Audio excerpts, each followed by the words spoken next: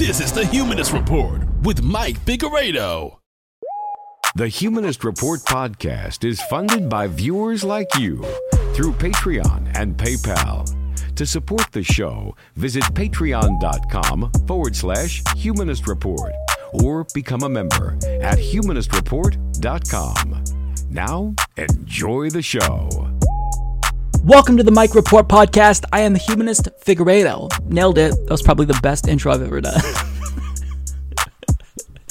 Today is Friday, December 11th, and this is episode 270. But of course, before we start talking politics, we've got to thank all of the people who make the show possible. All of our Patreon, PayPal, and YouTube members, all of which either signed up for the very first time to support us this week or increased the monthly pledge that they were already giving us. And that includes Camille DePaulo, Irene Dolan, John Benoit, Mark Cranfield, Thea W. Hayes, Thomas Woods, and Valera Windsor. So thank you so much to all of these kind individuals. If you'd also like to support the show, you can do so by going to humanistreport.com/support, patreon.com/humanistreport, or by clicking join underneath any one of our videos on YouTube. So we don't have the longest episode again, a little bit of a shorter episode, but next week we will have a gigantic episode. So this is a little bit of a more casual break week, right? Because I have a pretty stacked holiday episode planned. Next week is the last episode of the year, believe it or not. I can't believe that this month is already to that point, but nonetheless, here's what we're talking about this week. The President of the United States is still having a meltdown over the election that took place last month. We will talk about that, and of course, we're going to discuss corruption in the Republican Party, including Florida Governor Ron DeSantis and David Perdue of Georgia, who earlier this year was busted in an insider trading scandal, but we have more details regarding his corruption. Also, Biden manages to surprise the left, but this time in a good way, actually. So we'll talk about what he did that actually made me happy, shockingly, and we'll also discuss Donald Trump's war crimes in Afghanistan, and what you are going to hear is shocking, even for Donald Trump standards. Also, stimulus negotiations are underway. We'll discuss how Bernie Sanders is pushing for direct cash payments to Americans. So that's what we'll talk about, and some more. Hopefully you all will enjoy what I have in store for you. Let's waste no time, get right to it. Enjoy the program, folks. In the state of Florida alone, there are more than 1 million active COVID-19 cases. Yes, you heard that right. 1 million. In one state. I actually had to double check the numbers before saying that because it's so unbelievable. But I mean, when you look at the way that the governor of Florida has handled the pandemic, it's to be expected because he has not just bungled the pandemic. It seems as if he's gone out of his way to make matters worse because he's not just refusing to do a mask mandate statewide, but any local government that chooses to enact their own mask mandate to protect their own residents, he's stopped them from doing that. Literally, he's banned mask mandates in the state of Florida. So if a local government wants to enact a mask mandate, technically they can. However, they can't legally enforce that. So he has no interest in containing the spread. You know, he wants the state of Florida to remain open, but yet he doesn't want to do that safely with masks. It's a disaster. And honestly, I feel like what he's doing is tantamount to manslaughter. Thousands of people in Florida are dying, and he sits idly by and does absolutely nothing, just pretends as if COVID-19 isn't a thing. I believe they're going to pass 20,000 deaths in the state of Florida alone due to COVID-19, and he doesn't care at all.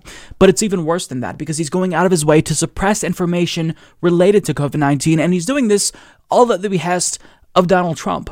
So as The Independent reports, Florida Governor Ron DeSantis, a stalwart ally of Donald Trump, reportedly tried to suppress negative information about the status of the state's coronavirus pandemic between early September and the 3rd November general election. The South Florida Sun-Sentinel revealed the cover-up in a recent investigation. The newspaper found that Mr. DeSantis used his influence to direct the state's Department of Health to stop issuing public statements regarding COVID-19 between the 3rd of September and the 3rd of November. The paper noted that the information suppression began in the run-up to the 2020 election.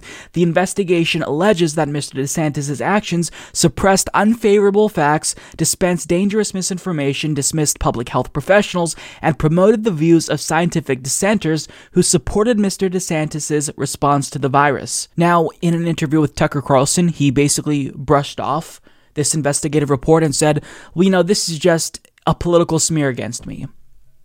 No, asshole, you're the one who's playing politics. You are the one who is, for purposes of political expediency, suppressing information at the behest of Donald Trump to help him out.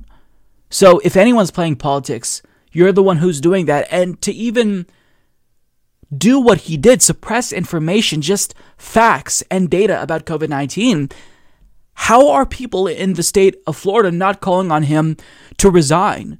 Like, this is a nationwide scandal. He seems to be wanting to compete for the title of worst governor in the United States. It's a tie between him and the governor of South Dakota currently. But the story actually gets worse because a COVID data scientist named Rebecca Jones stood up to Ron DeSantis and Floridian state officials and accused them of trying to suppress information related to the pandemic.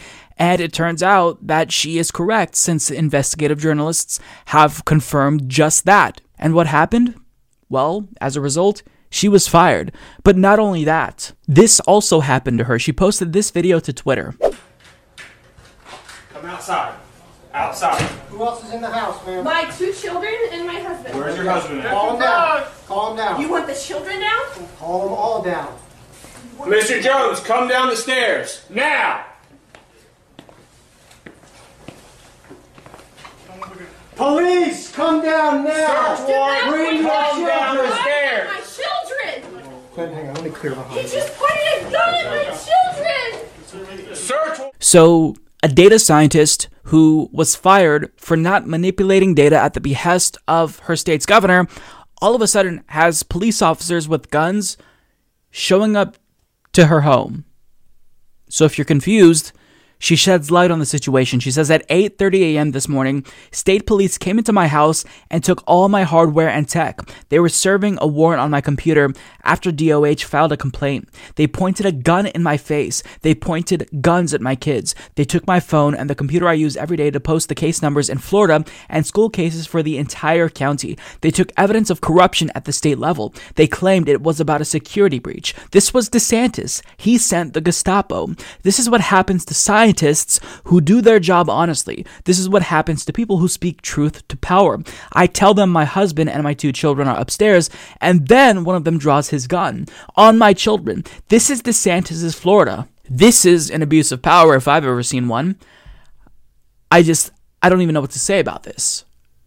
This is a governor using resources of the state to basically harass someone and shut down an individual who has evidence of corruption. What more is there to be said? The details of the story speaks for itself.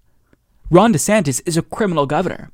There should be an investigation and a prosecution potentially, but at a minimum, there should be calls for him to resign immediately. I mean, if the corruption and him seizing the hardware that contained evidence of his corruption wasn't enough, just him turning a blind eye as thousands of people in his state die due to a virus that he doesn't seem to care about at all, that should be enough to warrant his resignation, or at least calls for it. But, I mean, this is happening, and it seems as if it's not that controversial. I don't know what to say. I mean, this is a perfect representation of how authoritarian the modern-day Republican Party has become. So like a lot of people, I've kind of forced myself to stop paying attention to Donald Trump's crazy rantings because he's not going to change. Like, it doesn't matter what evidence is or isn't released. He's just going to keep complaining about election fraud and how it was stolen from him all the way until he leaves.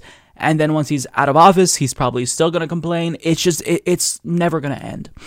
But I decided to break my self-imposed ban on Donald Trump and check in on him. And I mean, it's honestly shocking. He has basically been in a permanent state of delusion since the election.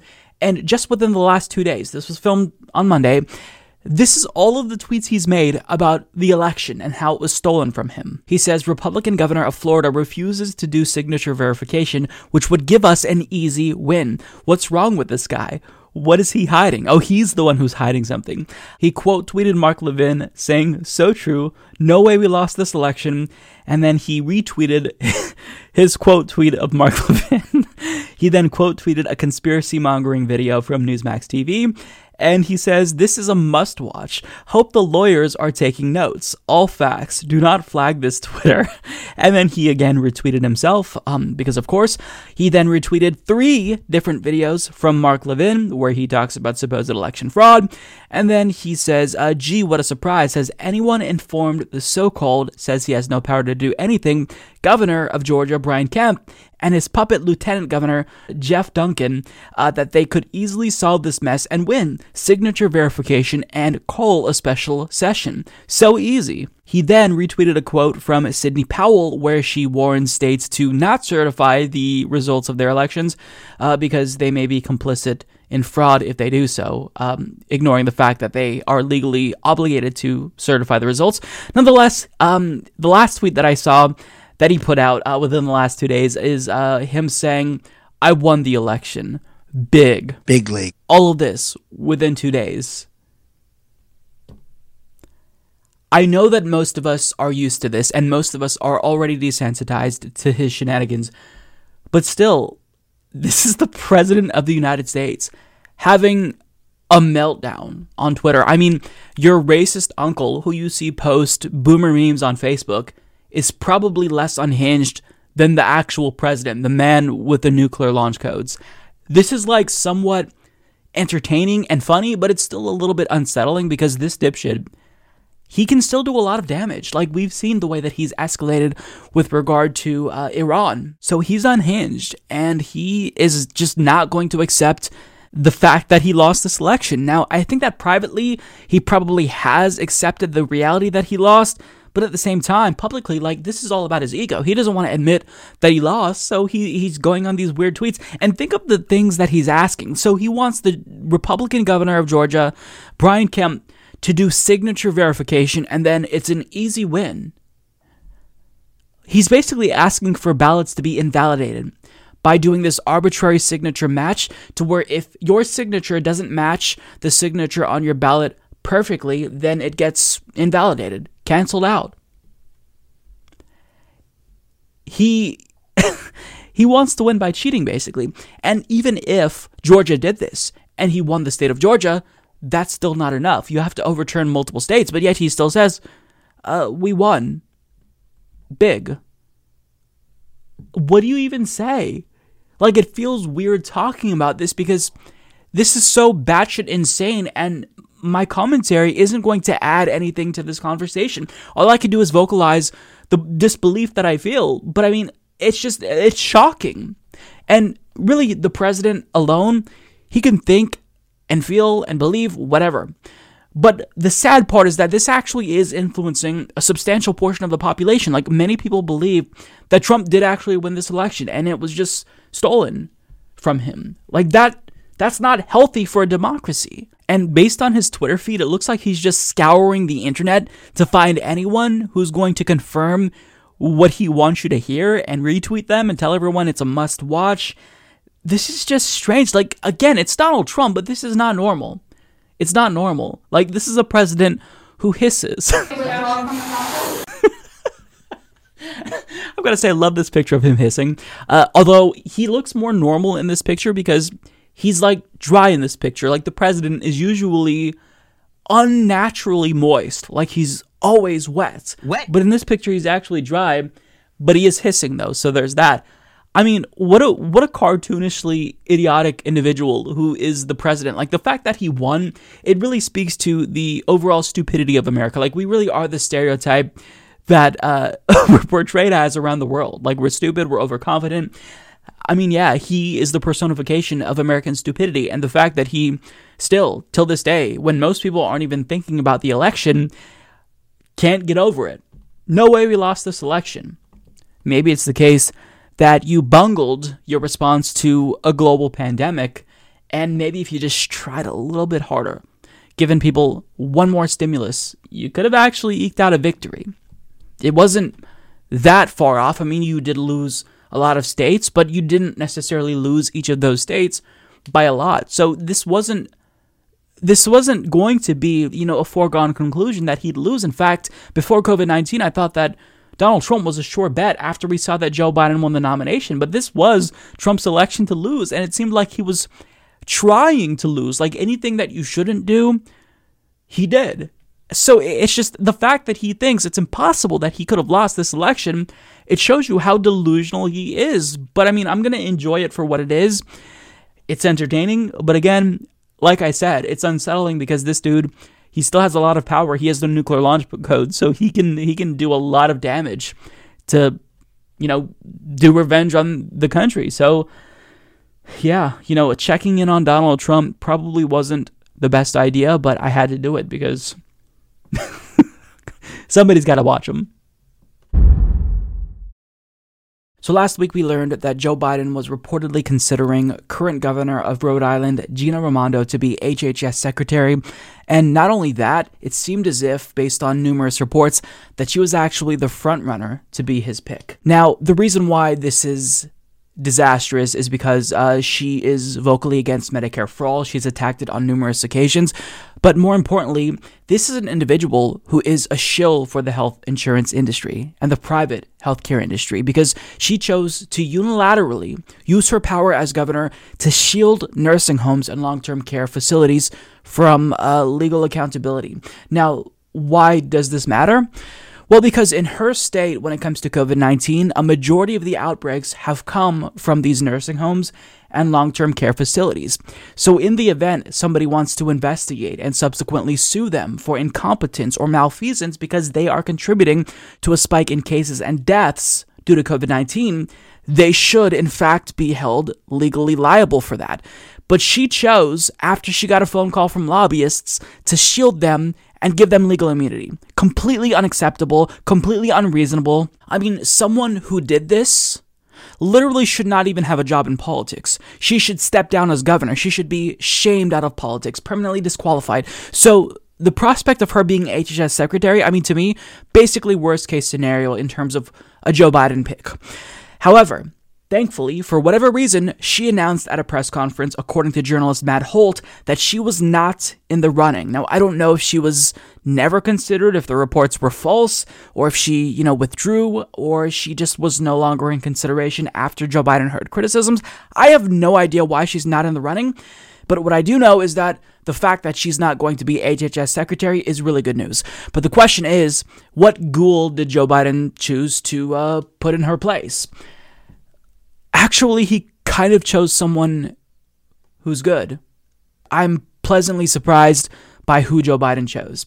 He has chosen Xavier Becerra, current California Attorney General, to be HHS Secretary. Now, the first thing that I ask of an HHS Secretary is, what do you believe when it comes to Medicare for all? Well, you're going to be pleasantly surprised to learn what Javier's stance is on this issue. Going forward, would you personally support something like what Senator Bernie Sanders has suggested, which would be a Medicare for all plan? Oh, absolutely. I've been a supporter of Medicare for all for the 24 years that I was in Congress.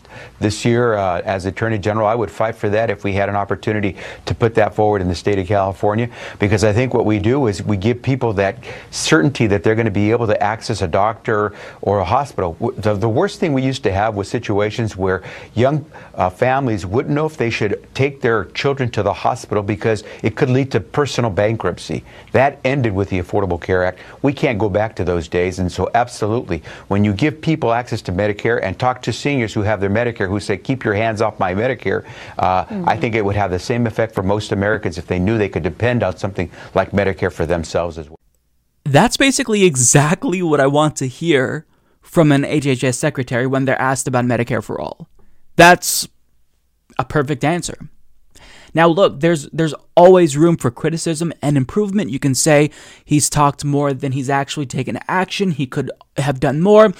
But just in terms of what my expectations were for a Joe Biden HHS pick, it was not someone as good as Xavier Becerra. I mean, this is close to best case scenario when it comes to Joe Biden. I mean, he wouldn't be my choice, right? If I were the president, I would be appointing someone like Bernie Sanders, or, Roseanne DeMoro, the president of National Nurses United, somebody like that who's really been a firebrand when it comes to Medicare for all.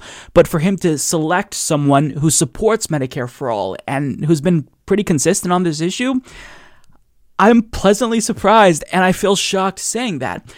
And it's not just me, because even progressives like David Sirota and Andrew Perez tend to agree. And in a report for Jacobin, they explain, to run the Department of Health and Human Services, Joe Biden has selected a Democrat who has touted his support for Medicare for All and previously demanded the Obama administration take tough action against the pharmaceutical industry to lower the price of prescription drugs. The New York Times reported on Sunday that Biden is nominating former Congressman and current California Attorney General Xavier Becerra to run HHS. The announcement comes after Rhode Island Governor Gina Raimondo abruptly dropped out of consideration for the job following our report on her agreeing to healthcare lobbyists' demands that she provide legal immunity to nursing home corporations during the COVID-19 pandemic. As recently as 2017, Becerra declared, "I've been a supporter of Medicare for All for the 24 years that I was in Congress," and he said he would fight to create such a system in California where it was considered in the legislature. As HHS Secretary, he would be in a position to grant states waivers to create Medicare for All systems. As HHS Secretary, Becerra will also be in a position to take the action on drug prices that he previously urged the Obama administration to take, though it remains unclear whether Biden would support such a move. Back in 2016, Becerra was one of the 51 House Democratic lawmakers who signed a letter calling on Barack Obama's Health and Human Services Secretary to use so-called March-in rights to effectively rescind exclusive patents for medicines whose research and development was originally funded by government agencies. This year, Becerra was one of 34 state attorneys general to sign a letter demanding the federal government use March-in rights to make the early onset COVID treatment remdesivir, whose research and development was sponsored by the government, more widely available and affordable to all. As HHS Secretary, Becerra will also be in a position to facilitate proposals to allow American pharmacists and wholesalers to import lower-priced FDA-approved medicines from other countries. Becerra voted for drug importation as a House lawmaker. Clinton's HHS Secretary Donna Shalala killed a drug importation plan in 2000 after a bipartisan coalition of lawmakers passed it through Congress. So this is shocking because Xavier Becerra is basically to the left of Joe Biden when it comes to certain healthcare issues like Medicare for All, March-in rights, and as HHS Secretary, Xavier Becerra can do a lot. Like, we're not going to get Medicare for All with Xavier Becerra as HHS Secretary. Let's be clear about that. But what he can do is take a lot of concrete measures, actions that would improve our healthcare system in the country. It's still relatively incrementally, but I mean, nonetheless, with what we were expecting to get, Gina Raimondo, this is a pretty solid choice. I wouldn't have expected someone that I like to be named HHS Secretary. So it's not all bad, apparently. Now, it could be the case that Joe Biden is like playing 4D chess with us, and he floated Gina Raimondo to, make us feel relieved about Xavier Becerra, because, if you kind of set us up to expect someone who's a disaster, well, then, of course, we're going to be excited to learn that someone who's less disastrous is HHS Secretary. But, either way, this is pretty solid. I'm happy with the pick. Again, I would have chosen someone else who's more firebrand in terms of supporting Medicare for All, but we have someone who supports Medicare for All, at least in rhetoric, which is important in and of itself for at least shifting the Overton window when it comes to healthcare. But the things that he can do, the improvements that he can make as HHS Secretary, and that he seems to want to make, this is a big deal. So I don't know how to say this, but good job, Joe Biden. I mean, it's just, you kind of expect nothing but the worst from corporate Democrats and neoliberals, and whenever they actually do something good, it's a little bit of a shocker. It's surprising, genuinely so. Now, I'm not going to count my chickens before they hatch, because, of course, we'll see how Xavier Becerra actually governs as HHS Secretary, but just in terms of the pick, it's good. So, of course, there are two really important runoff races taking place in Georgia that will ultimately determine which party controls the U.S. Senate. And what I find fascinating is that both of the Republicans in these races were busted just this year doing insider trading. So if you were caught doing insider trading, you'd think that that alone should disqualify you, but yet this is still going to be a close race. because I guess that corruption is expected in DC. So long as our team is doing it, it's okay. But if the other team does it, not okay. But what's interesting to me about David Perdue is that he's more corrupt even than the average U.S. politician, which is a really high bar to pass, but he passes that easily. So we're going to talk about some new developments with regard to his corruption, because it is so brazen that this man should not be a United States senator. This man should be behind bars because he is a criminal. He is a crook. Now, if you've watched his debate, I want to talk about that first. The reason why this race is even close is because Jon Ossoff, as much as I hate him because he stands for nothing, he low-key demolished David Perdue at the debate that they had before the election. Take a look. Well, perhaps Senator Perdue would have been able to respond properly to the COVID-19 pandemic if you hadn't been fending off multiple federal investigations for insider trading. It's not just that you're a crook, Senator. It's that you're attacking the health of the people that you represent. You did say COVID-19 was no deadlier than the flu. You did say there would be no significant uptick in cases. All the while, you were looking after your own assets and your own portfolio, and you did vote 4 times to end protections for pre-existing conditions. That was absolutely brutal. And again, I'm no fan of Jon Ossoff, and I will say that to you every single time his name comes up. But that is how you dismantle a politician. Now, because of that, shockingly, David Perdue didn't want to do another debate. But yet, there was still going to be another debate, because if you want this seat, you need to show up and debate your opponent. But, he didn't want another disaster. So when the debate took place for the runoff, this is what happened. This is the runoff debate for the U.S. Senate seat currently held by Senator David Perdue of Georgia. The candidates are, in alphabetical order, Democrat Jon Ossoff. He is CEO of Insight TWI, a media production company that investigates corruption, organized crime, and war crimes for international news organizations. Republican David Perdue has served in the U.S. Senate since 2015. Before his election, he sat on the board of 5 major corporations and co-founded Perdue Partners, a global trading company. Senator Perdue declined to participate in this debate and is represented by an empty podium. Embarrassing. Absolutely embarrassing. And you'd think, why would you not show up to a debate if your opponent is going to be debating an empty podium? Isn't that embarrassing? But if I were David Perdue, I wouldn't want to show up to this debate as well, because I think that just like hiding away my face, that's the better strategy here, because he's continued to make a fool of himself.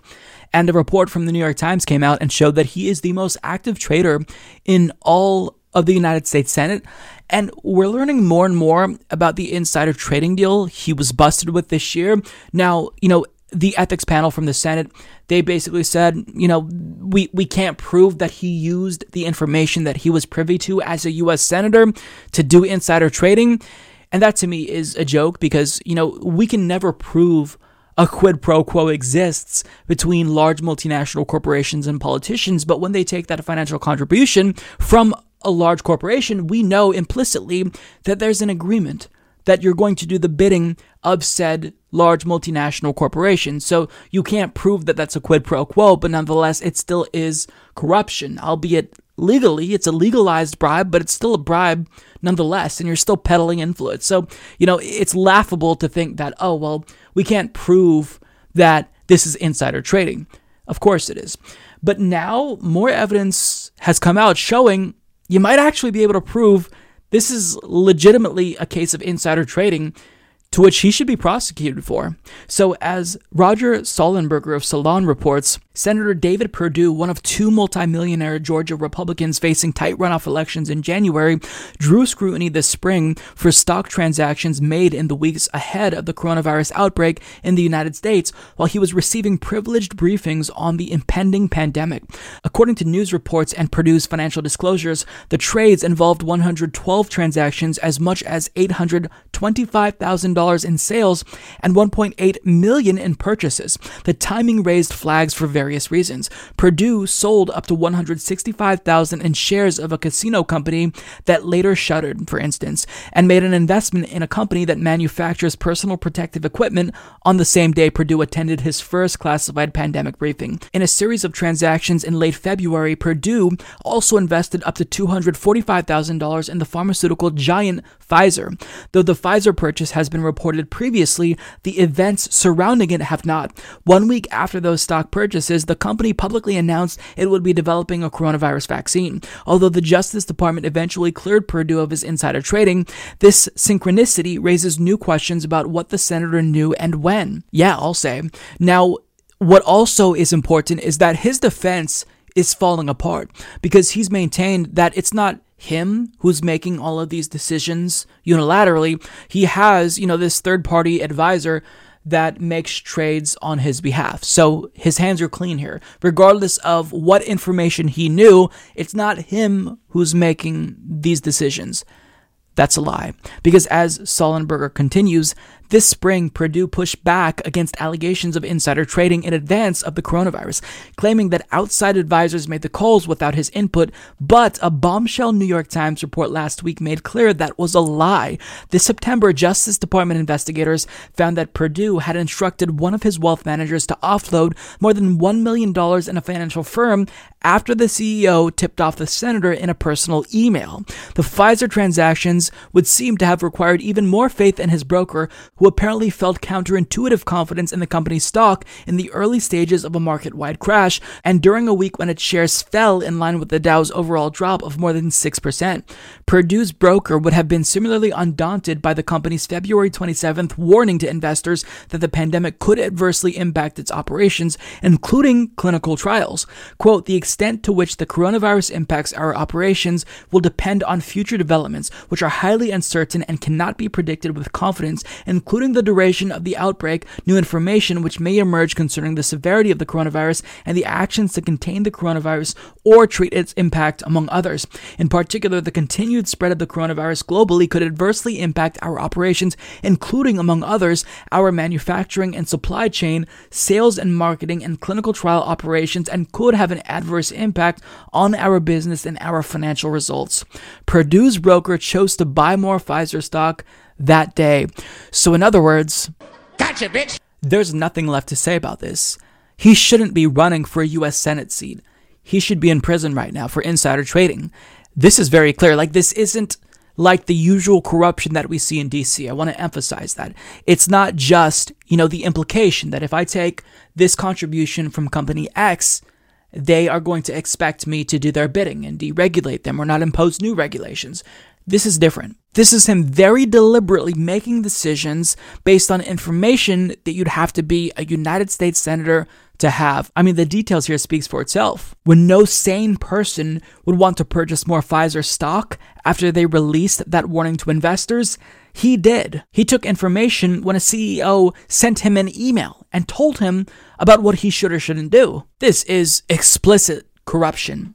He's basically flaunting it in front of everyone's faces. And if there's no prosecution in this instance, when will there ever be a case where we can logically deduce that insider trading is what's going on? Because if it's not happening here, if you conclude that maybe he's innocent, maybe it's just a coincidence, then basically senators can do whatever they want. Because if he gets away with it, you can get away with anything.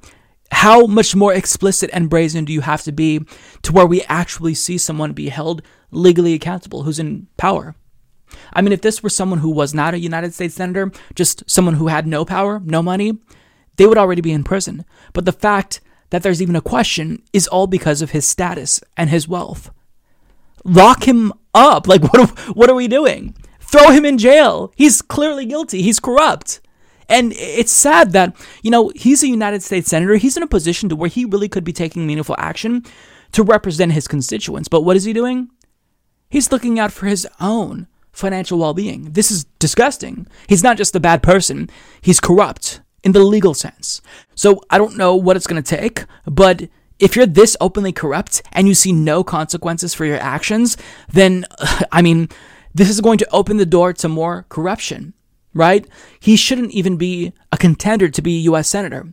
But we're beyond that. Like, we should be talking about this man being in prison. But the fact that he's probably going to get away with this, it speaks to the fact that we have a two-tier justice system in the United States of America.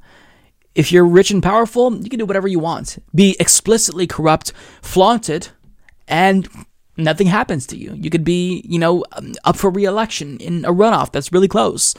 But if you're a poor person, you smoke weed or sell drugs, you get locked away for a really long time. Like, how disgusting and egregious is that? So, for years on this program, I have tried to sound the alarm about the evils of our drone program. It was created by George W. Bush, and when Obama took over, he basically ramped up drones exponentially and killed so many civilians that he was forced to scale back the program.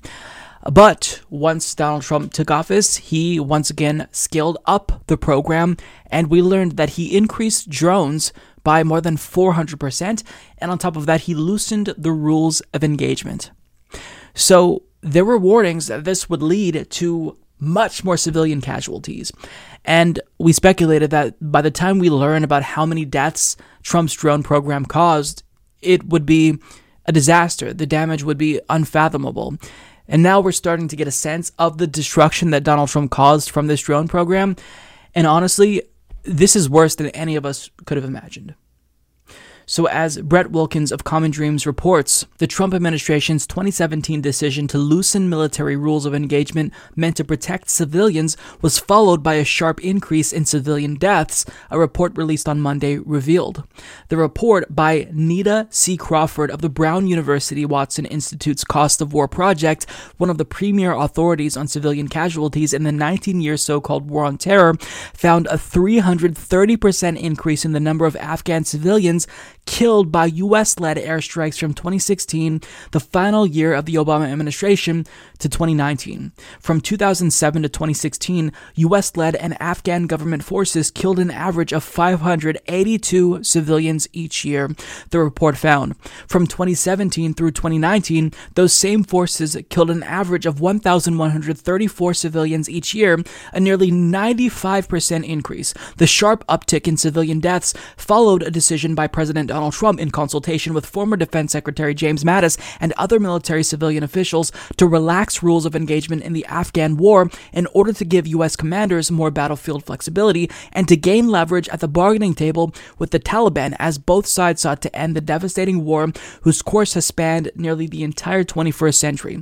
From 2017 through 2019, civilian deaths to U.S. and allied forces airstrikes in Afghanistan dramatically increased, the report states. In 2019, airstrikes killed 700 civilians, more civilians than in any other year since the beginning of the war in 2001 and 2002. After the U.S. and Taliban reached a peace agreement in late February 2020, U.S. and other international airstrikes declined, and so did the harm to civilians caused by those strikes. According to the United Nations, U.S.-led and Afghan government airstrikes killed more civilians than did Taliban militant attacks during the first half of 2019. The new report found that as U.S.-led bombings declined following the tenuous peace pact reached with the Taliban in February of 2020, Afghan government airstrikes have increased as the Kabul government negotiates its own peace agreement with the insurgents. So this report is shocking. It sent chills down the back of my neck when I read it, because what it tells us is that in order for us to have more leverage, we started to kill more and more people indiscriminately. So that way the Taliban would come to the table to get us to stop killing innocent civilians. Our government killed non-enemy combatants to get more leverage. Do you know what that makes us? That makes us terrorists. Do you want to know what that makes Donald Trump for doing this?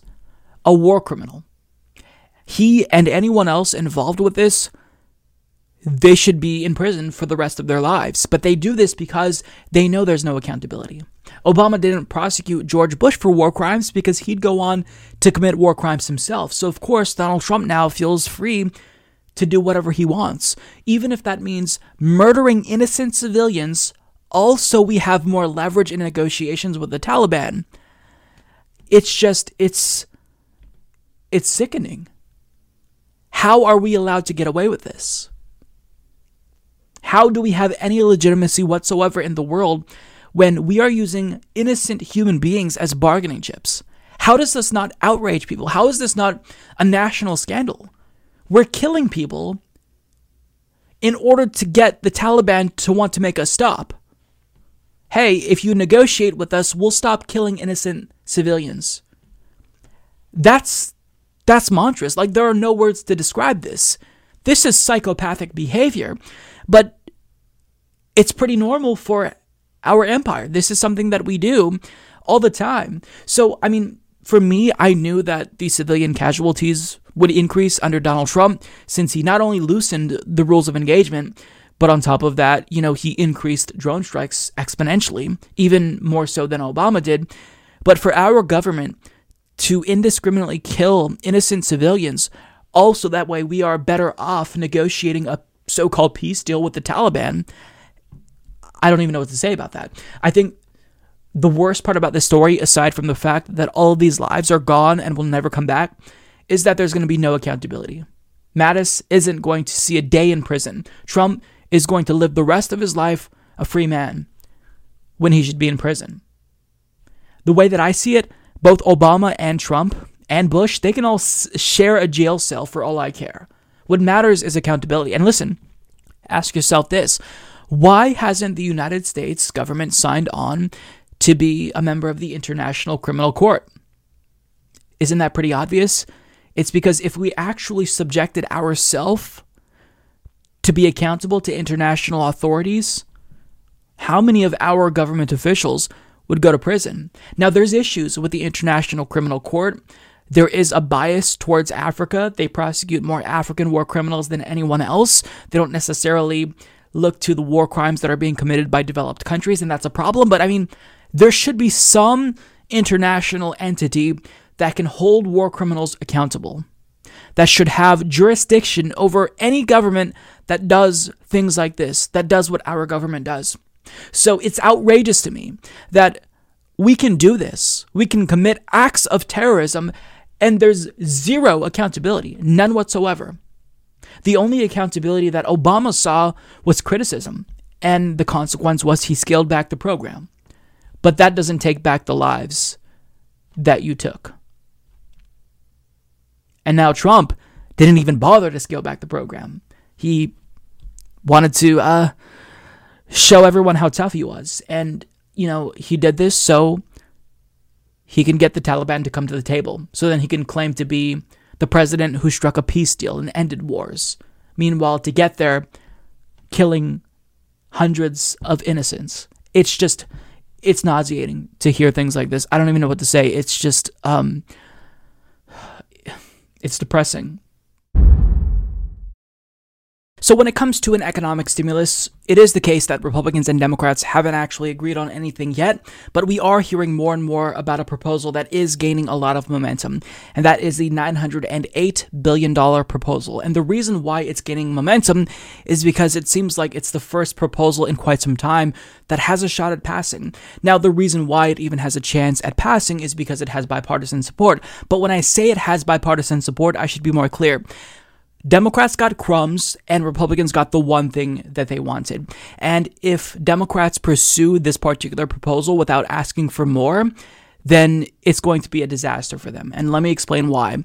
So Republicans had two main asks, and they're pretty hefty asks. So the first thing that they wanted is to make sure that this stimulus package doesn't surpass $1 trillion, and they got that. Additionally, the main thing that they're asking for is immunity for large multi-billion-dollar corporations that could potentially be subject to lawsuits because they endangered their employees and exposed them to COVID-19 by either not giving them PPE, not offering hazard pay. I mean, we're talking about Tyson Foods, Amazon, thousands of their employees have gotten COVID-19. So I think that if you are reckless and you're endangering your customers and your employees, you should be legally liable. But Republicans want to shield them from any legal culpability, and they want immunity for large multi-billion-dollar corporations. And so Democrats, they're getting things here that are genuinely important, right? Additional funding for PPE and schools and vaccines. It's important, right? What they want is important. So you have individuals like Chuck Schumer and Dick Durbin not wanting to ask for more because they're afraid that if they end up asking for too much, then Republicans will reject the proposal and then they're going to get blamed for this. But the problem is that if you give Republicans what they want, which is corporate immunity, and you don't actually get what you want, they're not going to come back to the table. Because when they get the one thing that they want already, what incentive do they have to negotiate after the lame duck session is over? And what's interesting is that Democrats, they don't see the enormous leverage that they have. There's 2 runoff races taking place in Georgia. So if you make the case, you can easily back Republicans into a corner. You can say, look, our party is fighting for you. We want direct cash payments to you. And the only thing that Republicans are fighting for is immunity for their corporate donors. Isn't that insane? Give us the Senate, and we're going to make sure that we deliver you another round of direct cash payments. They can make this case, and Republicans would basically be forced to come to the table. But they don't want to do that because they already got what they wanted in this proposal. So because Republicans agreed to anything, now Democrats feel like, oh my God, we have to jump on this opportunity. Otherwise, we might not get another shot. And they're terrified to even try to make the case. But again, I'm telling you, if you give Republicans the one thing that they want, they're not going to come back to the table. So if you pass any stimulus package, make it count. Ask for direct cash payments. And this is basically what Bernie Sanders is doing. He's trying to pressure Democrats to do better. Ask for more. At least ask for another round of $1,200 payments. So, as Politico's Burgess Everett explains, Bernie Sanders is rustling up support among his colleagues to demand any COVID relief bill include direct payments to Americans and leave out a broad liability shield for companies against coronavirus-related litigation. The Vermont Independent is circulating a letter obtained by Politico from him and other progressive senators taking a hard line against a bipartisan $908 billion proposal as written. It's the latest sign of unease in both parties over a measure that currently lacks another round of stimulus checks, but which may be the best chance to clinch a lame duck deal. Sanders and 5 of his colleagues in the Senate Democratic Caucus say the framework being discussed does not go anywhere near far enough. The plan includes $160 billion for state and local governments, a temporary liability shield for businesses, and money for transportation, vaccines, and schools. Quote, please join us in demanding that any new COVID relief proposal includes a $1,200 direct payment to adults and $500 to their children. Further, please work with us to make certain that there is no language in this bill to give a liability shield to corporations who threaten the health and safety of workers and customers, Sanders and his colleagues wrote to fellow Senate Democrats. Senator Josh Hawley, a conservative populist who has spoken to Sanders about the issue, has urged President Donald Trump to veto any bill without new direct payments, but many Republicans dislike how expensive that idea is, despite supporting such a provision in March as the economy shut down. So let's be clear, the only reason why Republicans agreed to support the CARES Act is because it included the corporate bailout.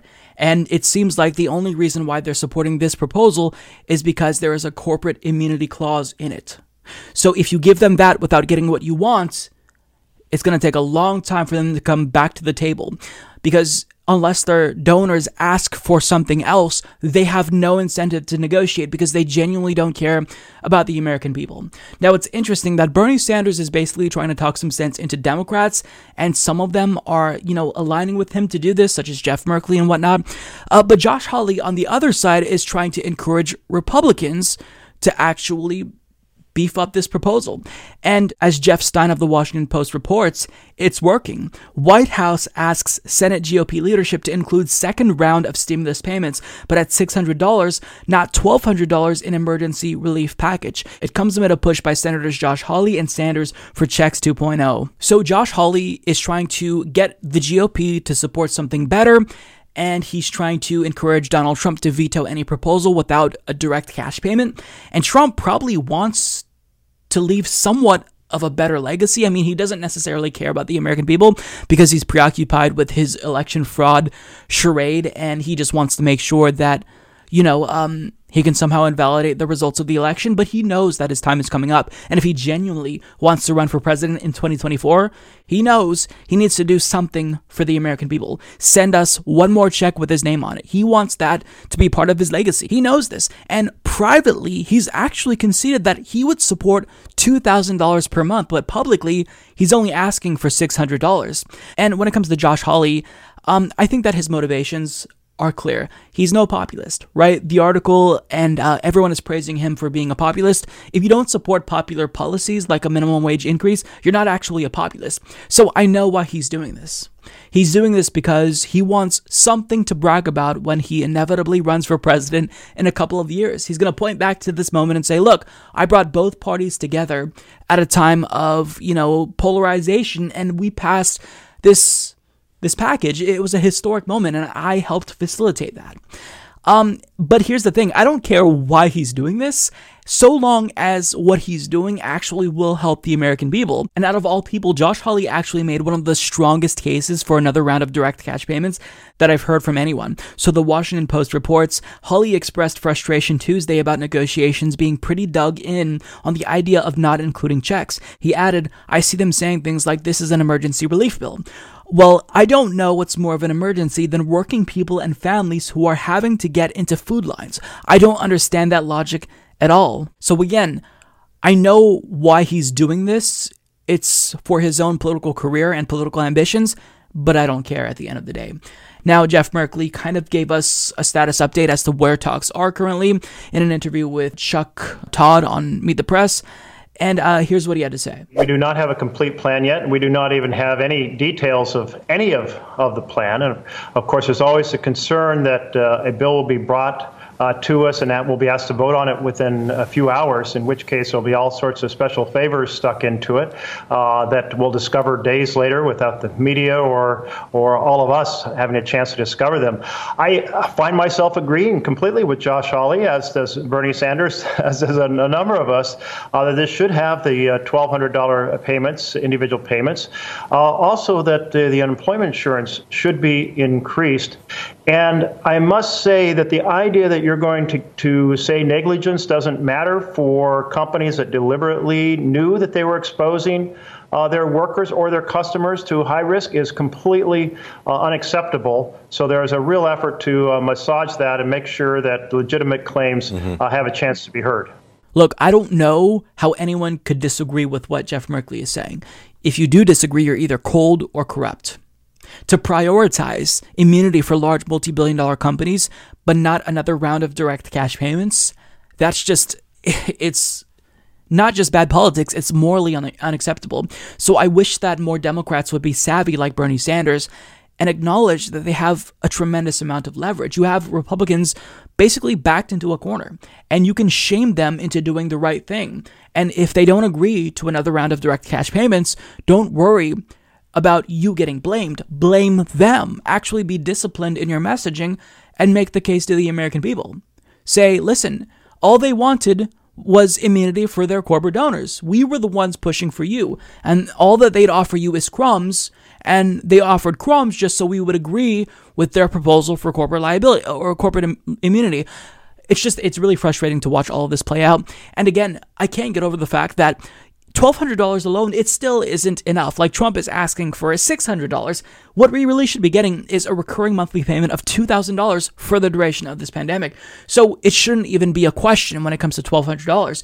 And thankfully, Bernie Sanders also made the same case in an interview with Anderson Cooper on CNN. Just in terms of I want to ask you where you see stimulus negotiations heading right now. Speaker Pelosi, Minority Leader Schumer have said the bipartisan proposal made yesterday should be used as a basis for talks. Do you think they'll actually be able to compromise with McConnell on get something done? Well, I think, in all due respect to Leader McConnell, what he brought, his proposal is literally laughable. He doesn't have a nickel for unemployment supplements. We provided in the past at least $600 a week. He doesn't have a penny. All over this country, people are worried about being evicted. There's no $1,200 check for those people. So I think his proposal is literally laughable. I think the other proposal brought forth may be a start for discussions, but we got to go a lot further than what that proposal now entails. For example, that proposal does not have the $1,200. I would do $2,000 a month stimulus check, but it's a start. But we've got to build on that. Yeah, so he's absolutely correct. So look, I don't know where negotiations will go. I'm a bit skeptical that anything is going to get passed in a lame duck session. We'll see what happens. I kind of feel like in order to get anything meaningful passed, it's going to happen after the election if Democrats take back the Senate. But we'll have to see. I'm telling you, like, if Democrats don't get what they're asking for now, Republicans aren't going to come back to the table. Do not take Mitch McConnell's word, because his word is dog shit.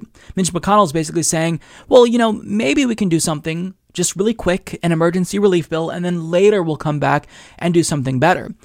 If Democrats take Mitch McConnell at his word again, I don't even know what to say. It's a joke.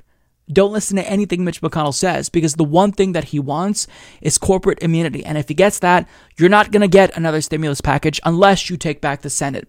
And I don't think Democrats are competent enough to make the case as to why we're not getting another round of direct cash payments. They can't tie Mitch McConnell to this, and Republicans and their corruption to this. And look, let's be clear. I'm sure Democrats also want that shield for large multi-billion-dollar companies in there, because these companies contribute to them as well. But what matters is that if you don't want to see this eviction crisis come to fruition, if you don't want to see societal collapse because people have nothing, then take action. We've responded to this in a way that you would expect a failed state to respond to the pandemic. We're the only developed country and the richest one in the world who has done nothing for our citizens. We got a one-time $1,200 payment back in May. That's laughable. So the fact that this is even up for discussion, to me, it just shows how out of touch our government is with the needs of the American people. So if you are an average consumer of political news and you're finding it difficult to keep up with negotiations regarding the economic stimulus package, let me give you a little piece of advice. All you have to do is look to what Mitch McConnell says and does, because he is the ultimate gauge as to whether or not something is going to live or die. Because if he says, yeah, I like this, let's pass it, let's vote on it, it's going to pass. And if he does not do that, then it's going to go nowhere. This is what happens all the time. When Nancy Pelosi and Donald Trump had agreed to a particular stimulus relief package this last time when Wolf Blitzer and her blew up and had that really heated exchange, ultimately it was Mitch McConnell who shot both Donald Trump and Nancy Pelosi down. Mitch McConnell is the one who unilaterally killed that round of negotiations. So now, whether or not this $908 billion package that's currently being discussed is even going to have a chance will come down to what Mitch McConnell wants. And there is a chance that this one will pass because Mitch McConnell wants a corporate liability shield. And since he wants that, well, if that is included in this proposal, then he may allow a vote on it. And Katie Porter took to Twitter to point out how corrupt Mitch McConnell is and how he's holding economic stimulus hostage unless he gets what he wants for his corporate donors. So she states, "When I came to Congress, I knew I had a responsibility to pull back the curtain for the American people and expose corruption in real time. So I'm filling you in on Senator McConnell's attempts over the last 8 days to tank a bipartisan COVID relief bill. You may have heard that Democrats and Republicans have agreed upon spending $900 billion to fund another round of small business loans, support hospitals and essential workers, and help the 10 million people who lost their jobs through no fault of their own. Everyone at the negotiation table, including Senate Republicans, has agreed to a compromise, except one. Mitch McConnell is refusing to bring it to the floor unless it wipes away all COVID-related lawsuits filed that allege injury or death due to corporate negligence. These lawsuits represent the worst of the worst examples of disregard for human life. Cases filed on behalf of nursing home patients and grocery store workers who died because the company in charge of keeping them safe prioritized cutting costs over protecting them. The same McConnell who said that President Trump is 100% within his rights to pursue baseless lawsuits alleging election fraud is now refusing to pass urgently needed relief unless it strips those same rights from the most vulnerable among us. This must be exposed." So it's very simple here. What she's basically saying is that if Mitch McConnell doesn't get what he wants, which is a corporate liability shield, this is not going to pass. It all comes down to Mitch McConnell.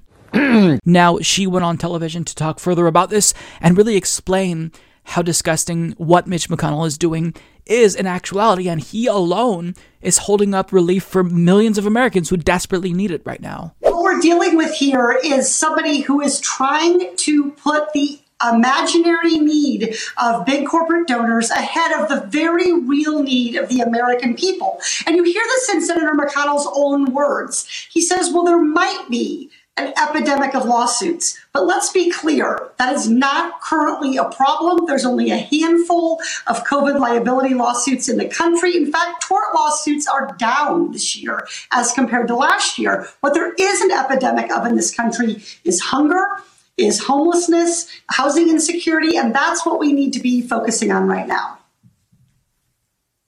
Let's talk about what is going to expire if a relief bill doesn't happen in the next few days. There's pandemic emergency unemployment compensation, pandemic unemployment assistance, paid leave protection, renter eviction moratorium, home foreclosure and eviction moratorium, student loan deferment, penalty-free retirement withdrawal, unspent COVID relief funds, use of PPP funds, employee retention credit, employee payroll tax deferral, suspended Medicaid sequester cuts, airline and national security loans. That is a lot of things that affects a lot of Americans. When you're looking at all that is out there, that is on the line, I'm wondering, where's the urgency in Congress? Why do we keep hearing talking and not voting? Why haven't we seen a bill come to the floor yet? Well, look, Katie, Democrats have voted. The House has voted. We voted back in June or July for the HEROES package, and we've continued to want to negotiate, and we've stayed in session and tried to reach a compromise. And I want to be clear. Many Republicans are willing to compromise. Many Senate Republicans are willing to compromise. This isn't about the dollar figure of relief. We all understand that we could do a little bit less now and then do the rest to come. This is about Senator McConnell holding out, trying to basically give a license to kill to big corporations that engage in reckless behavior to endanger workers and employees and Americans. So Republicans and Democrats agree there's a potential to move forward here to continue those programs if he will drop this ridiculous and I think corrupt attempt to try to put these imaginary needs of big corporations ahead of the needs of the American people, which are very, very real and, as you point out, are extremely urgent. You've been in Congress a few years now, so I'm wondering if you have any insight for why we are in the situation we're in. We're asking people to stay at home because we don't want the virus to spread, but we're giving people no ability to stay home and to maintain their livelihoods. Don't work, but we're not going to help you even though you're not working. This is not happening in Europe. In Europe, they're making sure that people do have the ability to stay home. Why are we functionally this way? Why can't we support people in the middle of a crisis? Well, for me, I think this really boils down to a question about who do representatives in government answer to? We have a campaign finance system, unlike anything seen in Europe. So the idea that the interests of businesses or big corporations would come in front of the interests and needs of the American people, it is unfathomable in most countries in this world, but so is our campaign finance system. That's why I don't take corporate PAC money. It's why I don't take contributions from lobbyists, because I think I'm supposed to work on behalf of the American people. And that means making sure that we have a strong, healthy economy, which means giving Americans disaster relief payments so they can put food on the table, so they can keep a roof over their head during this time and be ready to go back to work when it's safe to do so. So I've got to say that Katie Porter is quickly becoming one of my favorite members of Congress, and I'm really glad that she made that point about why we're so different, when compared to other developed countries. It's because we have a completely broken campaign finance system where we've basically legalized bribery in this country. So because Mitch McConnell's only initiative in Congress and as Senate Majority Leader is to look out for his corporate donors, he can use his power as Majority Leader to shut down any negotiation that doesn't deliver enough to corporate America. And it's really disgusting. And I feel like he doesn't get enough backlash for everything that he does or doesn't do, like not allowing votes to come to the floor of the Senate. I mean, he really is shutting down America unilaterally, not allowing bills to pass. And it's easy to, look at Nancy Pelosi and the way that she always fumbles when it comes to negotiating with Republicans. And, when you see Donald Trump say he supports something and Nancy Pelosi echo the same sentiment and it doesn't get passed, you can, chalk that up to incompetence. But at the end of the day, 9 times out of 10, Mitch McConnell is the lowest common denominator. He's the one who single-handedly kills these talks. Now, it's funny because we always have to go through this if we're talking about legislation that will help the American people. But if it comes to a giveaway to corporate America or expanding the defense budget, that always passes easily. And it's because, as Katie Porter explained, our broken campaign finance system makes it so that way we're in this state of affairs where corporate America is always being represented, but the American people are being left aside. It's disgusting. And, Bernie Sanders made the same point in an interview with MSNBC, and he really does a great job at shedding light on just how broken our system is. The question now is whether or not Mitch McConnell is going to turn his back, as your report just indicated, on the incredible suffering that the American people, the working people, are now experiencing. Unemployment high. We have a record level of hunger in America. Millions of people are facing evictions. This is an emergency. Congress has got to respond aggressively to help working families. Stephanie, I always get a kick. Here in Washington, when we go to war, there's endless amounts of money. Tax breaks for billionaires, endless amounts of money. Corporate welfare, endless amounts of money. When children are going hungry in America today, suddenly we don't have enough money. That's crap. That's wrong. And if we have got to stay here throughout Christmas, which is the last thing in the world that I would want to do, we are going to stay here because we are going to make sure that struggling working families in this country get the help they desperately need. Senator, I'm not agreeing with you fundamentally, but I want to talk to you practically. You've been the lead sponsor of 422 bills during your 30 years in Congress, but only 7 of them have become law. Given that record and how dire things are, as you just laid out, do you need to find another lane or take a different approach here? I don't think that's the issue, Stephanie. I mean, you can ask me how many other senators have passed significant legislation in recent years. Question is, you could name post offices and so forth and so on. Some of the legislation that I've worked on, the Veterans Bill, for example, has been very significant in passing. But the issue right now is the United States Congress going to stand up for working people or not? And I am doing my best to rally not only Democrats but Republicans as well. Now, as you may know, the proposal that came out of the White House just yesterday talks not about $1,200 per person, but $600. That's unacceptable. And by the way, they want to do away with all extended unemployment benefits. And that is also unacceptable. As your very excellent report indicated, all over the world, countries are responding to the pain that working families are experiencing. We have got to do the same. This terrible, terrible pandemic is showing the American people is how far behind we are other countries around the world in taking care of our children, taking care of the unemployed, taking care of the elderly, taking care of the sick. We're the richest country in the history of the world. 92 million people today are uninsured or underinsured. That is beyond belief. That is why, in my view, we've got to move to Medicare for all, single payer, to guarantee health care to all people. And that last point is absolutely spot on. It really took this pandemic to expose just how broken our government is. The response has been comparable to what we'd expect from a failed state. We got, a one-time payment of $1,200 back in March, and here we are in December, and we don't even know if this latest round of negotiations for a stimulus will go anywhere. Is it even going to bear any fruit? We have no idea. It depends on what King Mitch McConnell wants. It's morally reprehensible. I want people to see that if your government isn't looking out for you when we are facing an eviction crisis and societal collapse as a result of this pandemic, if they're not looking out for you now when you need it the most, do you ever expect them to look out for you when there's no pandemic, if they won't even do it now? I mean, they are failing the most basic expectations of governments.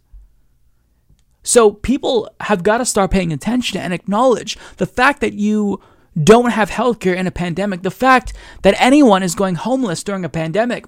This is a failure on government. It's not a failure on you. It's a failure on government. Now, I've got to point out, since we watched the clip, Stephanie really just randomly decided to attack Bernie Sanders. You've sponsored 422 bills, but only 7 have become law.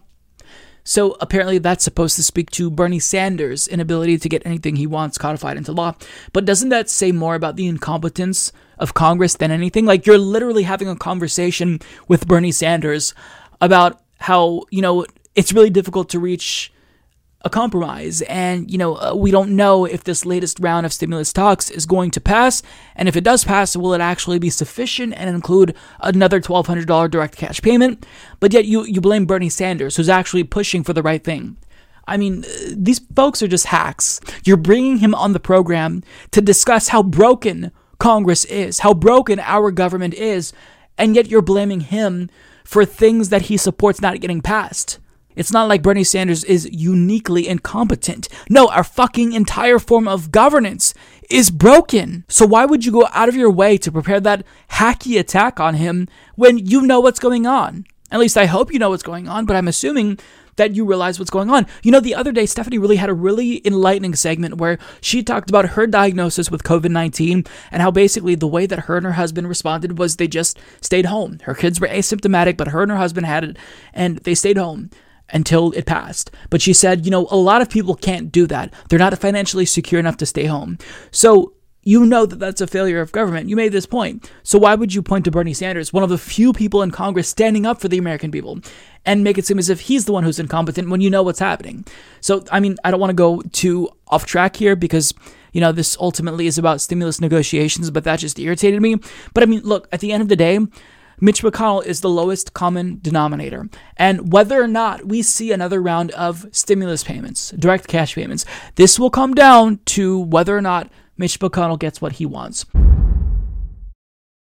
So as many of you know, there are 2 runoff races taking place in the state of Georgia that are ultimately going to determine which party controls the U.S. Senate, and both Republicans in these races have been busted doing insider trading.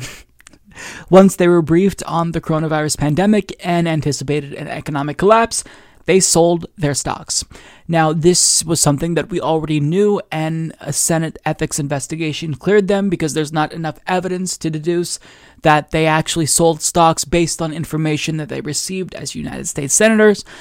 That isn't persuasive to me because we can never really prove that a quid pro quo is taking place when politicians do the bidding of their corporate donors, but there's an implication that if you take money from a particular industry, they're going to expect you to not impose new regulations on them, or worse, deregulate them furthermore. So, this doesn't mean that she isn't involved in insider trading, but still, it's hard to prove these things. But what's funny is that we're getting more information about the extent to which David Perdue and Kelly Loeffler were involved in insider trading, and really this isn't so open and shut. They were pretty brazen about their actions, and it's not just them, to be fair. Inhofe, Feinstein, Burr, they also were involved in insider trading, and the investigation with regard to Richard Burr is still taking place. But we're learning more about David Perdue, Kelly Loeffler, and I don't know how they expect to get away with this when they're so shameless. It's like they want to be caught. Because Kelly Loeffler's husband, he made decisions based on the information that only someone who's a United States senator, his wife, would know. And the revelations here from the story are jaw-dropping. So, as Molly Redden of HuffPost reports, in mid-March, with the American economy in freefall, Jeffrey Sprecher, husband to Senator Kelly Loeffler and chair of the company that owns the New York Stock Exchange, made an unusual change to his stock portfolio. He started buying. For weeks, the couple had done almost nothing but sell. Loeffler was one of several senators who faced public outrage for unloading millions of dollars in stock before most Americans understood the towering threat posed by the coronavirus pandemic. Then shortly before the CARES Act, a $2 trillion emergency stimulus package was introduced in the Senate. Her husband reversed course and purchased up to $1 million in new shares, a HuffPost investigation has found. The terms of the CARES Act were still mostly a secret, known primarily primarily to Republican senators while members of their party crafted the legislation. But in the days before the bill's introduction, Sprecher managed to invest in several industries, insurance and energy, that were poised to take advantage of the bill's very specific provisions. Those purchases are just the latest to raise questions about whether Loeffler, the Senate's richest member, has ever used the insider knowledge she gleans on Capitol Hill to inform her own portfolio. After the Daily Beast revealed the extent of Loeffler's pre-pandemic sell-off, investigators for the FBI contacted her for evidence related to her trades. Soon after, Loeffler said she provided records to the Justice Department, the Securities and Exchange Commission, and the Senate Ethics Committee that showed her lack of day-to-day involvement in her and her husband's investment accounts. In May, Wall Street Journal reported that the Justice Department had closed investigations into Loeffler, Inhofe, and Feinstein, citing a lack of proof they had violated the law, but that the inquiry into Burr remained open. So I think that it may be time to reopen these investigations as we learn more about the specifics here. This is shameless. I mean, are we really going to pretend like we don't have enough evidence to deduce that she was using her insider knowledge to personally enrich herself and her family? Are we really going to pretend that right now? I mean, how shameless do you have to be? It's like, unless they say explicitly, I did insider trading, then we'll never have enough proof to arrest them and prosecute them. Like, what more do you want? I think that there's probably more to be said with regard to Feinstein and Inhofe. The way I see it is that all of them need to go to jail, and they could share a jail cell for all I care. But this behavior, if you don't rein it in, if there's no accountability, then how do you expect this behavior to stop? And the answer is that you shouldn't. And Kelly Loeffler is so corrupt. By the way, this is her with the QAnon conspiracy theorist, Marjorie Taylor Greene. But she's so corrupt that on Fox News, she violated more ethics rules by soliciting donations for her campaign, to which Representative Katie Porter responded by saying maybe the senator would be less worried about her election if she spent her time actually helping the American people instead of breaking ethics rules and campaigning using taxpayer resources. And I love that.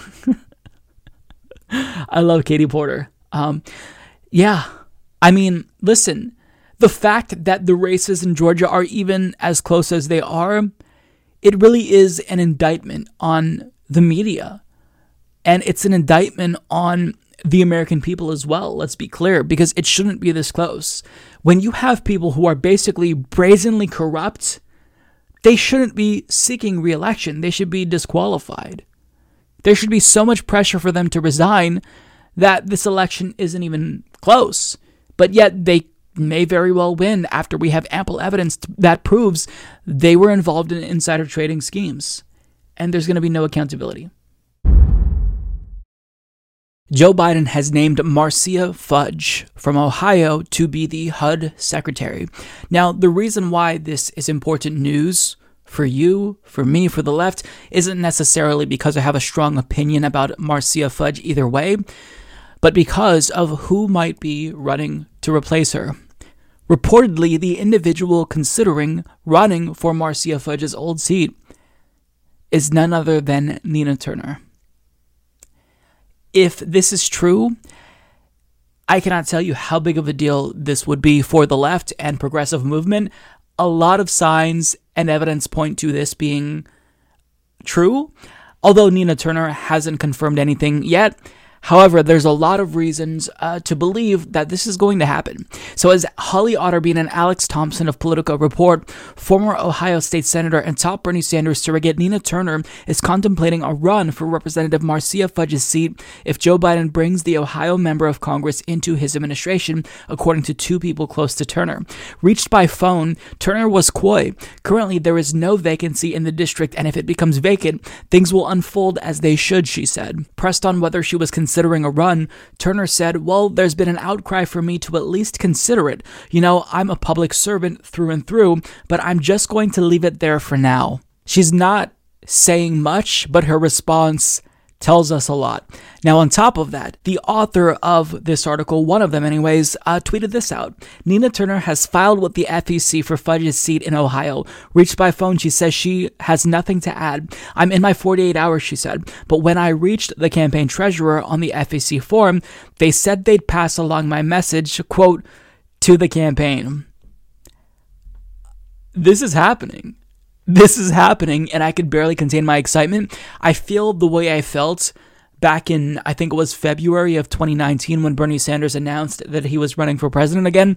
This genuinely gives me hope in a way that I haven't felt since that time. And this is really important. Nina Turner is someone who wouldn't just be another progressive in Congress. She is a leader of this movement, and she could be the leader of this movement.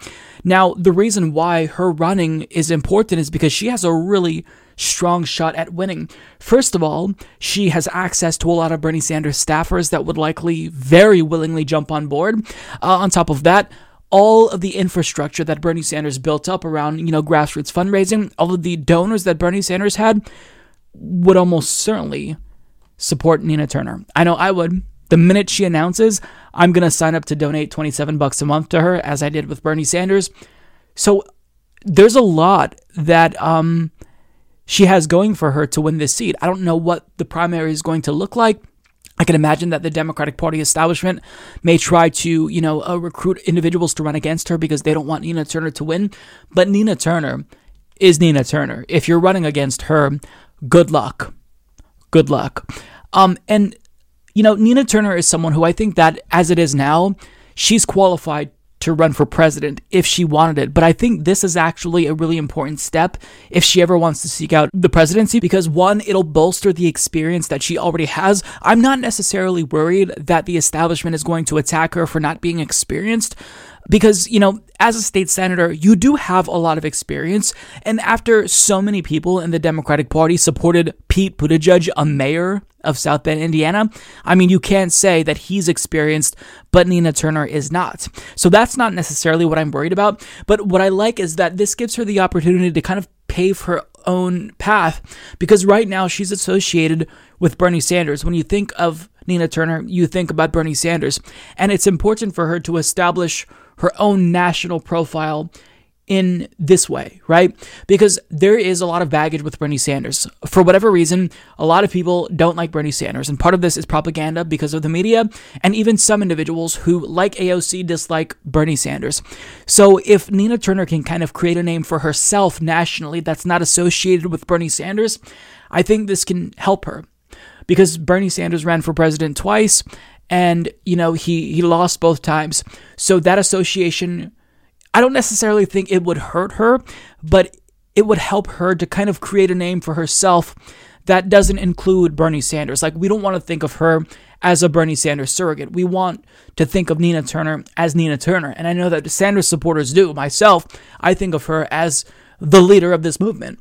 But we need America to see her as a leader. And if they saw her in Congress, saw the things that she could accomplish, the things that she'd be able to do, that would really help her chances if she wanted to run for president. But whatever she wants to do, I'm on board with it. I support whatever she wants. She wants to run for Congress, I'm there. If she wants to run for president in 2024, I'm there too.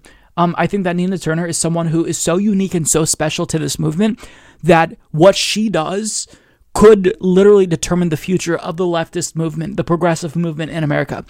That's how meaningful her presence is. So this, honestly, this news made my day. I know it made your day too, probably when you heard this, but when I actually saw this, I thought, oh my God, this is actually a reason to be hopeful, because part of the reason why I was so depressed after Bernie Sanders dropped out was because, who else is going to take his place? Bernie Sanders, he's not young. And I don't know who wants to step up. We have AOC potentially wanting to run for president maybe in the future, but would she actually want to do that? She's not going to be old enough, I don't think, by 2024. We need a lot of folks who would be interested in running. And the person who keeps coming up in my mind to continue on Bernie Sanders' legacy and be the new leader of this movement is Nina Turner. Anytime I try to put someone else in that place, it doesn't fit properly because she's the one. She's always been the one. So this news is encouraging to me because it's not just about this one seat, Marcia Fudge's old seat. This is about the long-term health and, relevance, quite frankly, of the progressive left in America. And if she is able to win this, which I think she'd have a great chance at it, we'd be really, we'd be on a good path going forward. So I I'm over the moon about this news. Of course, it's not official yet, and I don't want to step on her toes by like talking about this when she hasn't even announced. But there's a lot of evidence and a lot of talk around her, and just the fact that there's this much noise around her possibly running, it kind of shows you that people know that this individual is a powerhouse, right? Nina Turner running for Congress. I mean, who is going to want to run against her? That's just, you're going to get decimated. So for someone to step up and run for Congress, if anyone needed to be there, it would be someone like Nina Turner, who we need as a fighter. But again, it's not just about her role in Congress. This is about the future and where she's going to go. And when it comes to Nina Turner, sky is the limit, honestly. So I'm thrilled. I'll, reserve my excitement until she actually makes it official and announces, because I feel like I don't want to get my hopes up and this isn't real. Maybe she's making the moves, but ultimately changes her mind. But if she wants to run, she has my absolute full support. I think that goes without saying. I think everyone would support Nina Turner, who supported Bernie Sanders. So, yeah, Nina Turner might run for Congress, or will very likely run for Congress. Yeah, I like that. The Electoral College will be voting on the 14th of December, and they will be finalizing the results of the election. All that's left is for Congress to approve of it in January, but that hasn't stopped Donald Trump from still tweeting about the election and how he won and there was fraud, and now he is explicitly calling on the Supreme Court to overturn the results of the election, disenfranchising literally millions of people. He tweeted out, "The Supreme Court has a chance to save our country from the greatest election abuse in the history of the United States. 78% of the people know the election was rigged." Now, I don't know what poll he's referring to there. Maybe it's some Twitter poll. It doesn't matter. He lost, and he knows he lost. But he doesn't care. He thinks that he's entitled to have the Supreme Court hear his case because he appointed 3 Supreme Court justices. So he's thinking, look, I'm telling them that the election was rigged and that I should be the president. So they should just give me what I want. It doesn't work that way. That's not the way that our judicial system functions. It's certainly a corrupted system that needs to be reformed, but it doesn't work that way. It's not that bad, thankfully. But I mean, even though it's Donald Trump, and we're all not surprised by this is still really important. Like, this is the sitting president calling for authoritarianism. Like, if he got what he wanted, this would no longer be a democracy. Democracy as we know it would be dead and gone. So it doesn't work like that. But he doesn't care, because he only cares about himself. Now, if this were just Donald Trump who is doing this, that would be one thing. But it's not just Donald Trump. And when he's out, the Republican Party isn't suddenly going to have an epiphany and think, oh, wow, I support democracy. I mean, throughout the years, they've been chipping away at our democratic institutions. They've been doing voter suppression more and more to win elections. But now they are just jumping on board with Donald Trump's attempt to steal the election. Now, I think that this lawsuit isn't going to go anywhere likely. But the fact that they are openly endorsing the idea that democracy should be undermined in a brazen way should scare everyone, because they're not going to change their minds when Trump is out of office. You're not going to put the cat back in the bag. Once you become authoritarian, you stay that way. Now, I'm, of course, referring to the Texas lawsuit, where they are trying to get the results of other states overturned because they are alleging that mail-in ballots violated the law. Like, this is such a complex web of lies that they're trying to tell to get to the conclusion. And ultimately, I don't think that they're going to have standing in court to say that other states are doing something unconstitutional and they're violating their own constitutions. Having said that, though, what I care about is the fact that more than 100 Republicans have signed on to this effort, an effort to overturn the results of the election. That includes Matt Gaetz, Louis Gohmert, and basically half of the GOP House caucus. So as The Hill reports, more than 100 House Republicans on Thursday signed onto an amicus brief in support of the Texas lawsuit aimed at overturning the election results in 4 swing states, Georgia, Michigan, Pennsylvania, and Wisconsin, that handed Democrat Joe Biden the White House. This brief presents our concern as members of Congress, shared by untold millions of their constituents, that the unconstitutional irregularities involved in the 2020 presidential election cast doubt upon its outcome and the integrity of the American system of elections, states the brief from GOP lawmakers. So what they're doing here is admitting that they're against democracy, but this is really Orwellian, because while they attack democracy, while they call for the result of a democratic election to be overturned, they're claiming, no, we're the ones who actually are the true proponents of democracy. We're the ones who support democracy. That's why we're calling on democracy to be overturned. And the sad thing is that the base believes this, and perhaps a lot of these Republicans are signing on to this amicus brief because they're afraid of what the base thinks. And let's face it now, we are dealing with a political party and their base who is delusional. Like, we are living through George Orwell's America. But for me to say that, they'd say, no, you're the one who's putting us in George Orwell's America because you're the ones who stole democracy. Like, it's a situation that I don't know how this is sustainable. And a new report from the Washington Post found that only 27 Republicans acknowledge the basic reality that Joe Biden won.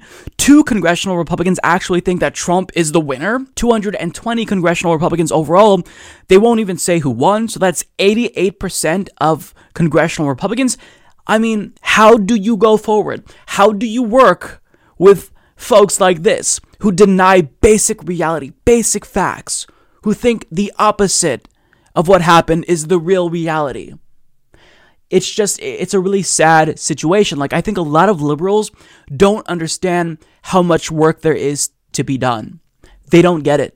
Biden is not up to the task. Biden is not going to be able to repair these divides, like he says, by just, reaching out to Republicans and creating some government entity of some sort that reaches out to conservatives. That's not going to cut it. The only thing that will break the temperature here, or break the fever, I should say, and stop this delusions is if people are no longer susceptible to said radicalization. They have to have their material conditions met. And what we're looking at here is societal collapse. We're facing an eviction crisis, and we don't even know if we're going to see a second round of stimulus checks. We don't even know. So as people work longer hours for lower wages, get more and more desperate, this delusion will continue, and the Republican Party is not going to change once Trump is out. Trump may not have been successful at stealing this election, but if Republicans are now openly embracing authoritarianism and they know they can say anything, deny reality outright, and their base will still believe them, we are in for a really, really difficult couple of decades if this is the path that we're headed on, because we have the Democratic Party, who functionally is the moderate Republican Party now, or the Republican Party of the 2000s, and we have a Republican Party that is just, they're in another dimension mentally. They're nowhere to be found. So how are we supposed to come together with approximately 50% of a country who denies objective reality? Like, what do you do in that situation? I don't think there's a right answer to that. But what's important is that we grapple with this fact, because this isn't going to go away with Donald Trump. This delusion, this authoritarianism, and an embrace of anti-democratic behavior, this is going to be with us for quite some time. And just because Trump didn't steal the election this time doesn't mean that Republicans in the future won't be successful at killing democracy. We already are seeing them just brazenly say, I want to overturn the result of our democratic elections. That's a really bad sign. I don't think people fully understand how bad of a sign this is for the long-term health of our democracy. Like, we are in the end stage of our democracy, unless we can somehow reverse this, but, we need a miracle. If you're a leftist or a socialist, I think you probably already know that Joe Biden is extremely, extremely out of touch, and he's just not the right person for this moment in time. But like it or not, he's going to be the next president. So I know that some people were hopeful that maybe there was a glimmer of hope that maybe on some issues he'd wake up and he'd be less out of touch than he previously presented himself to be. Unfortunately, leaked audio reveals that he is as out of touch as everyone feared, unfortunately. So Ryan Grimm of The Intercept explains, Democrats in the House, Senate, and around the country have been urging President-elect Joe Biden to use the maximum amount of executive authority available to him in order to grow the economy, expand civil rights, protect the climate, and otherwise implement the agenda he ran on, despite the expected obstruction from a Republican Senate. On Tuesday, a group of civil rights leaders urged him privately to take a slew of executive actions during a 2-hour virtual meeting. While Biden didn't close the door to anything specific, he was far from enthusiastic about the idea of using executive action. A recording of the virtual meeting attended by Biden, Vice President-elect Kamala Harris, and civil rights leaders was obtained by The Intercept. Here's what Biden told civil rights leaders.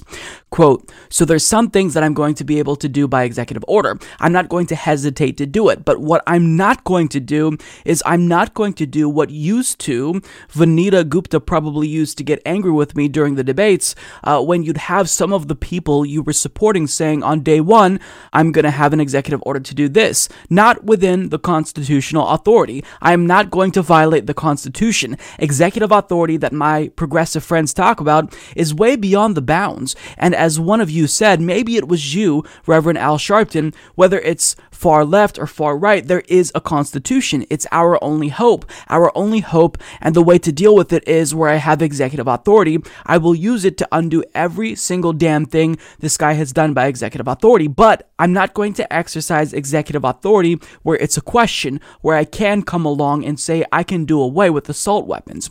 There's no executive authority to do away with that. And no one has fought harder to get rid of assault weapons than me. But you can't do it by executive order. We do that. Next guy comes along and says, well, guess what? By executive order, I guess everybody can have machine guns again. So we gotta be careful. Biden also warned the civil rights leaders that pressure on the incoming administration around police reform could hurt the party's chances in the Georgia Senate runoffs, claiming that the Republicans' ability to define that party as in favor of defunding the police is how they beat the living hell out of us across the country. So much about his assumptions of what the left is expecting. It's just completely off base. And the first thing I've got to respond to is defunding the police. And he says that, civil rights leaders shouldn't pressure his administration to do police reform until after the Georgia runoffs because that could hurt their chances. I don't think he realizes that if you want a chance to win both of those seats, you're not going to do it without black voters in Georgia. You do realize that, right? So basically turning a blind eye to their demands is the worst possible thing you can do. If you win, if John Ossoff and Raphael Warnock win, it's going to be because black voters turned out. So for you trying to play 4D chess and forcing them to not pressure you until after this election, I mean, first of all, you're not even going to be sworn in until after this election takes place. Second of all, you're basically just asking them to shut up. Don't talk about civil rights. Don't talk about defunding the police. Don't talk about police reform because you could hurt their chances. When in actuality, these are the issues you have to touch on if you want to win. It's shocking. It's honestly shocking that he's this out of touch. Now, when it comes to executive orders, basically he is assuming that we want him to go above and beyond what the Constitution allows. Nobody's asking you to violate the Constitution, you moron. We are asking you to take action if you are able to do so, if it is within the confines of the Constitution. If you can make a case that taking some action falls within the realms of what's constitutionally permissible, that's what we want you to do. We don't want you to violate the Constitution, dummy. That's not what we're asking. Of course, if you do a lot of things via executive order, that's not ideal because the next administration can easily overturn it. But if it's possible for you to undo the damage that Trump has caused, if it's possible for you to take action if Republicans retain control of the Senate and they're still obstructing everything you want, then you should do it. We're not saying you should do everything via executive order. The fact that this is his interpretation of what progressives want, it's insane. And it's funny because one of the main asks from progressives, including people like Chuck Schumer, which it's probably because he, has a primary coming up, but progressives are very vocal about wanting him to take executive action to cancel student debt. It's an easy thing that you can do to reward the people who got you elected and turn them out in 2 years and 4 years. So he is basically saying things like that, not going to happen. It's not constitutional, except What did Donald Trump do? He canceled some student loans of veterans, but he still used the pen to do that. So if you're not going to take whatever action you can that is constitutionally permissible to actually change people's lives, I mean, you could look forward to getting decimated in 2022. And, I can foresee a situation where Republicans, they retake control of all of government back in 2024 because Joe Biden, he doesn't get it. You think that we're asking you to violate the Constitution when that's not what we're asking, okay? If you can do something and the Senate and Congress is unwilling to act, we're saying you should do that. And if it's easy, if you can cancel student debt via executive order, which you can, then do it. But he's like, no, you guys just want me to break the law and violate the Constitution. It's just, he is insufferable. Again, he is not going to be able to meet this moment. And as a result, Democrats will be decimated in upcoming elections. I hope I'm wrong. I hope that he proves me wrong. But we've gotten every indication from him that we're going to be proven right. All right, that is all that I have. I've said everything that's on my heart. And now it is time for us to go. So thank you all so much for watching. If you've made it this far, as usual, we're not going to close the show without thanking the people who make this show possible, all of our Patreon, PayPal, and YouTube members. And if you too would like to join the independent progressive media revolution and get access to our videos a little bit earlier than everyone else on YouTube, you can do so by going to humanistreport.com/support, patreon.com/humanistreport, or by clicking join underneath any one of our YouTube videos. And you will get our videos posted usually the night before they go up. Sometimes they go up days on Patreon before they're up on YouTube. So, it's a nice little perk for people who support the show. So I really appreciate all of you. But that's it. I will see you all next week. I hope you like the show. I'm Mike Figueredo. This has been the Humanist Report. Take care, everyone.